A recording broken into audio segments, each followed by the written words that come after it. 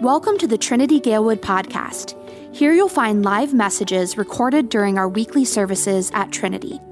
We are a community that desires to look, live, and love more like Jesus.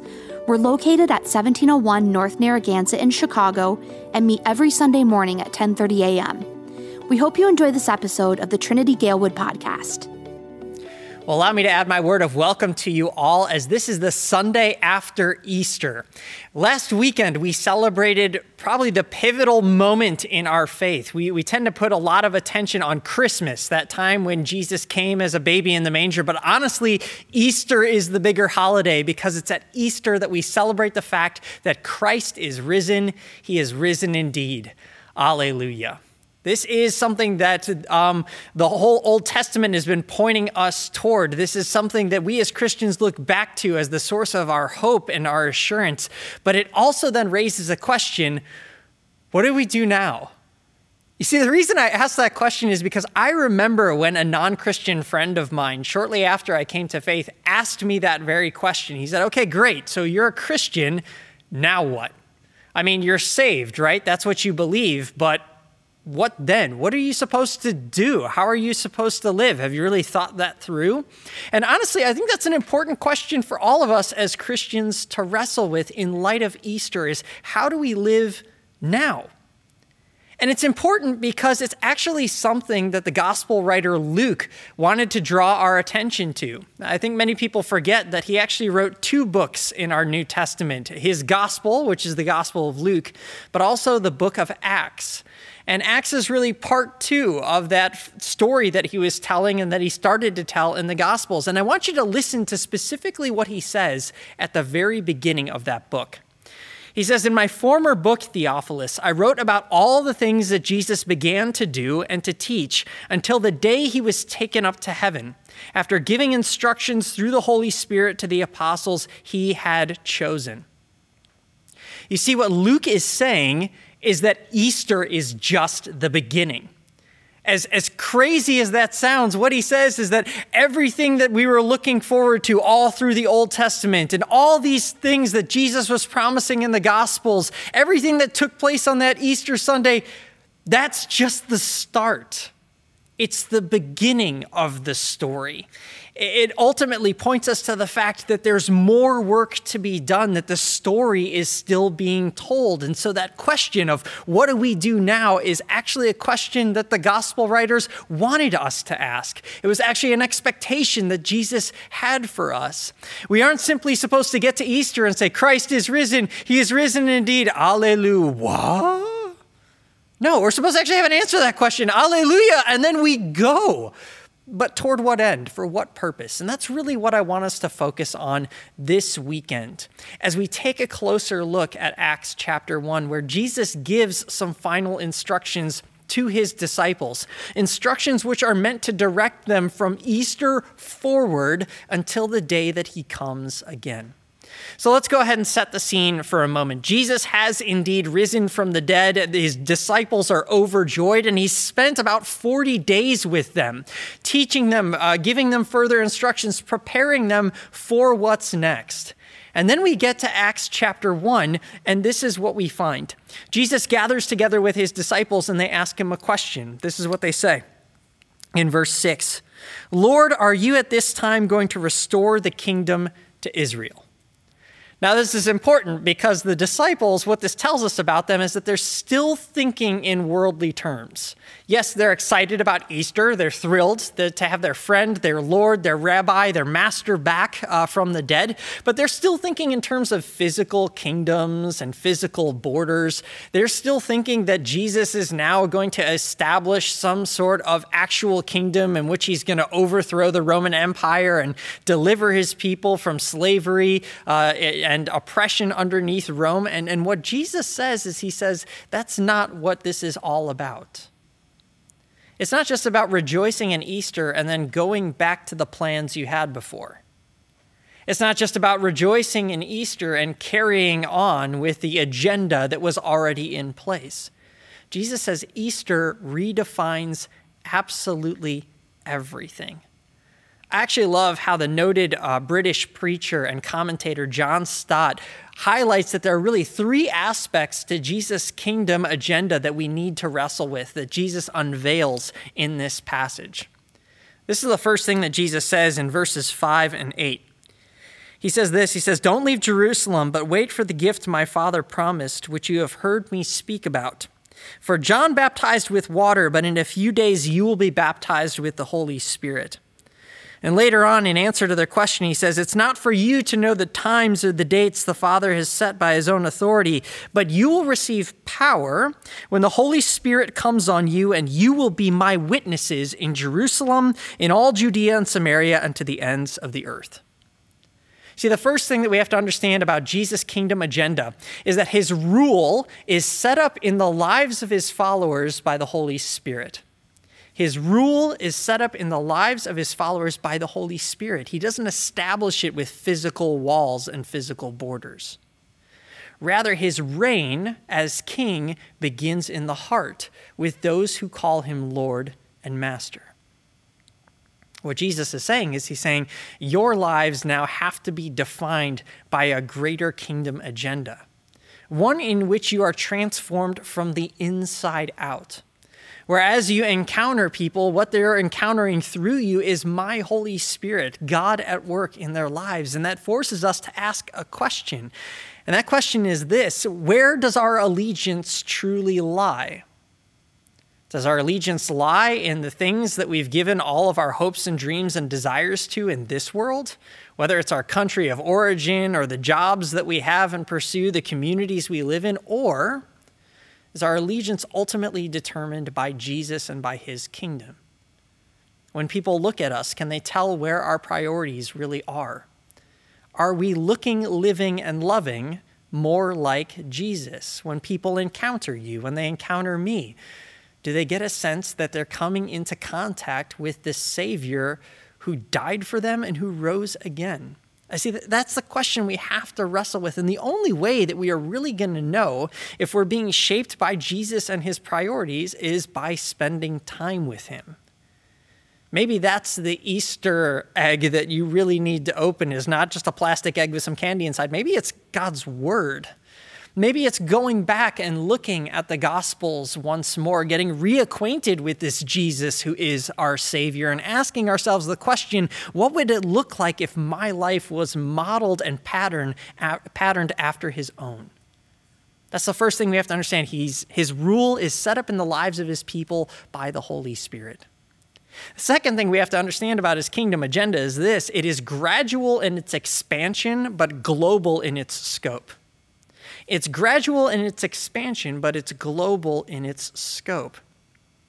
Jesus actually says that they are to be his witnesses to the very ends of the earth, but I love how it starts right where they are, in Jerusalem, in Judea, in Samaria.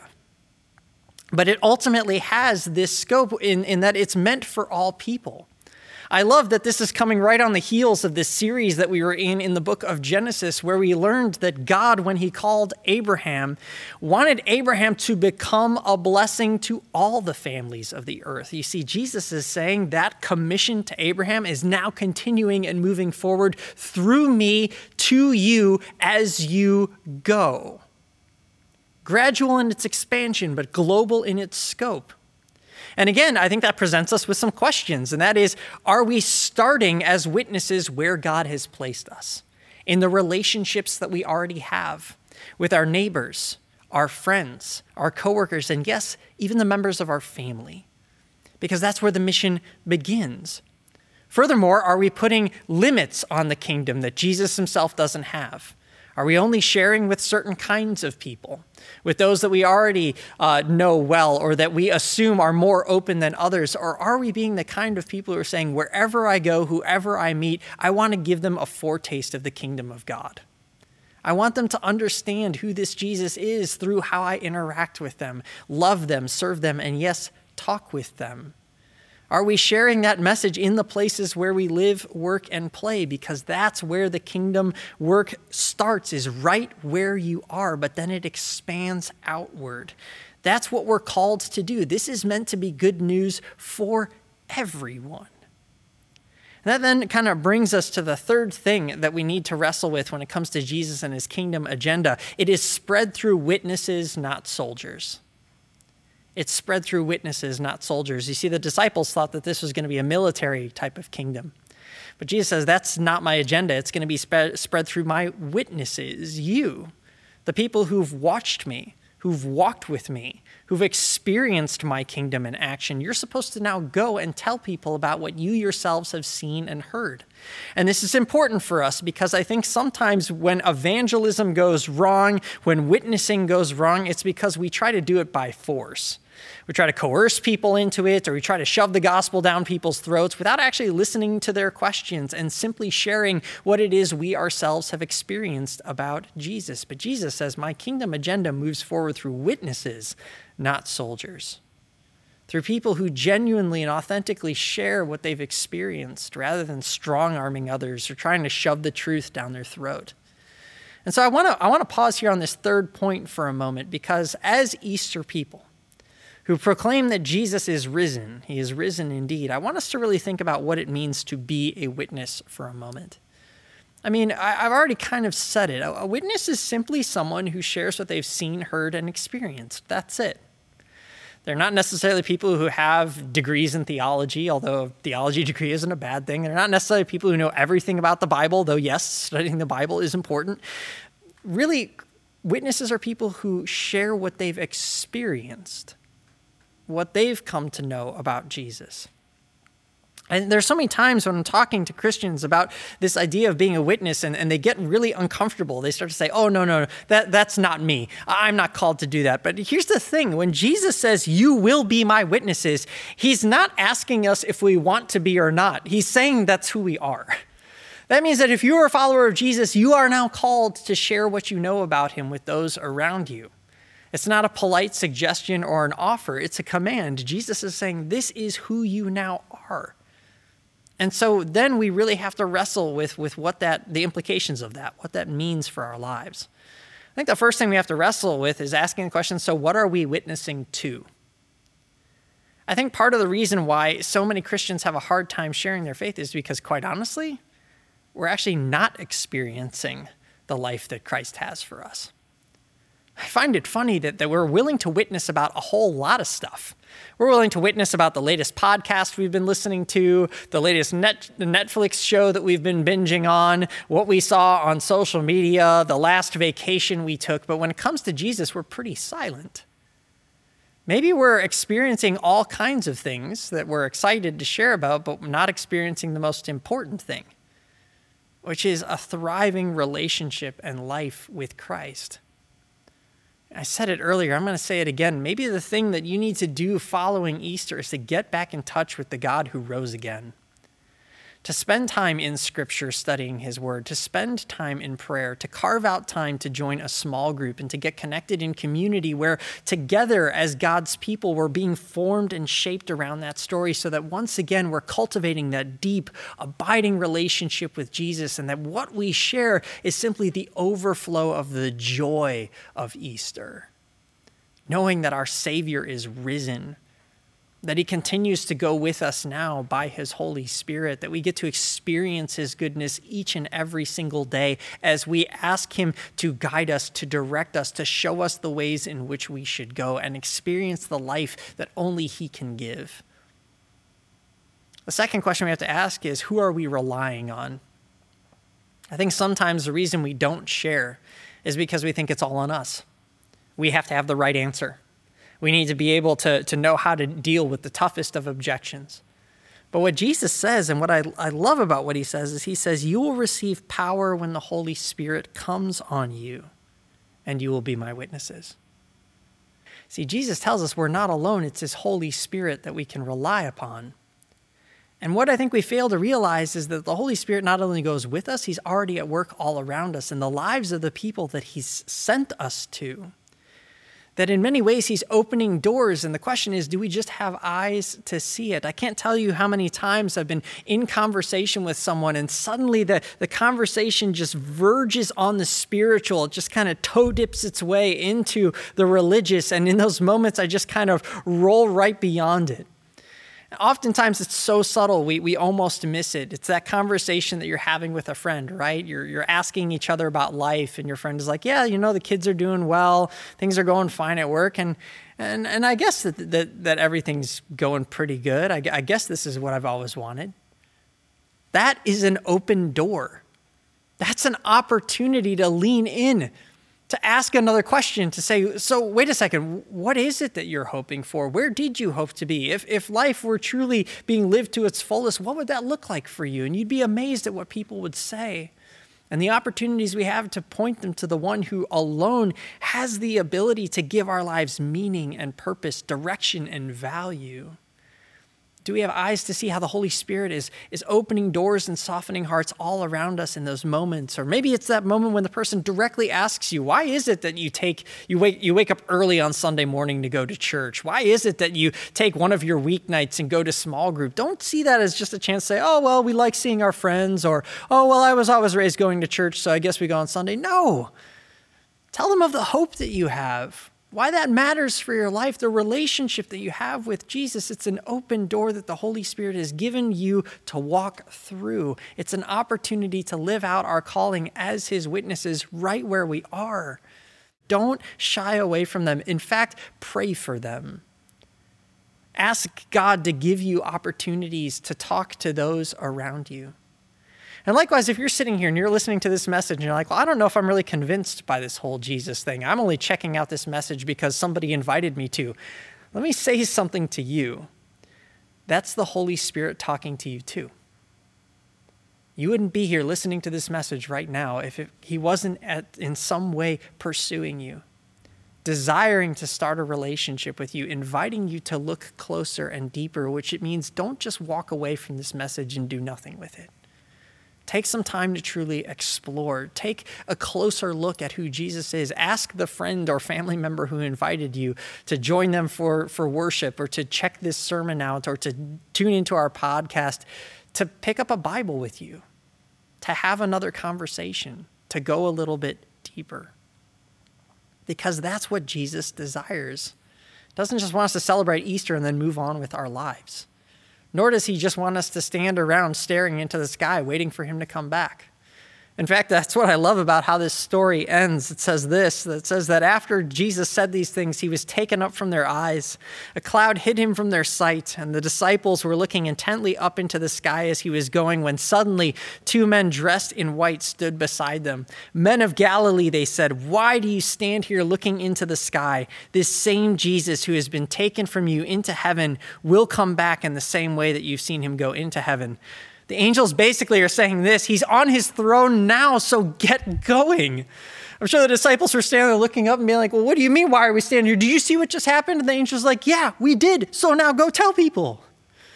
Jesus is on his throne now, and his desire is that we would go and tell others, because he is going to come back someday. And he wants as many people to know the good news as possible, but that starts with us, where we are, being his witnesses, speaking about what we've seen, heard, and experienced through him, sharing the good news that isn't just for us, but is also for them. Having an opportunity to once more live on mission together as his people. So let's start now. Let's start this week. My invitation is actually to start with us as we continue to move forward, as we start a brand new series. We're kicking off a new series next week called Church Made for More, in which we're looking at exactly this question: how is it that we live as God's people on mission together? What is the more of church that we're invited to be a part of? Because it's not just about coming to a building or being a part of some social club. It's about being animated by a much bigger story, being a part of a much larger community with a truly life-transforming purpose. And so come back and experience this with us. But don't leave Easter singing Jesus praises while you're within our 4 walls or at home. Take it out into the streets with you. Look for opportunities to join in the work that God is doing. Be witnesses, share about what you've experienced, and pray. Ask the Holy Spirit to open doors so that we could go forward with Easter joy, sharing that joy and that hope with others so that more might experience the goodness of Easter. And it's with that in mind, I wanted to invite you to join me as we pray together. Lord God, we give you so much thanks that we do celebrate Easter, that our Savior and our Lord, that you came, you lived, you died, and you have risen again. You are now seated at the right hand of your Father, and your desire is that all people would know that there's hope, forgiveness, and new life. But that starts with us. Lord, you redeemed us, you call us your own, and you say, now go with the same joy that I have given to you, not on your own strength, but empowered by my Spirit, because you don't go alone. And so, Lord, we pray that you would give us eyes to see where you, Holy Spirit, are at work, that we would rely not on ourselves, but on your power moving in us and through us and to those around us. And Lord, that we would then step forward in faith, walking through the doors that you are opening, entering into the conversations that you are initiating, and that we would do so in ways that point people to you, to the love and the grace and the forgiveness that you alone can give. That's the reason you came. That's the reason you died. That's the reason you rose again, was so that more and more people would come to know you, to live with you, to walk with you, and to experience the life that only you can give. And to that end, Lord, that we say, help us to live out our calling each and every day as your witnesses wherever you send us. It's in your name, Jesus, that we pray. Amen.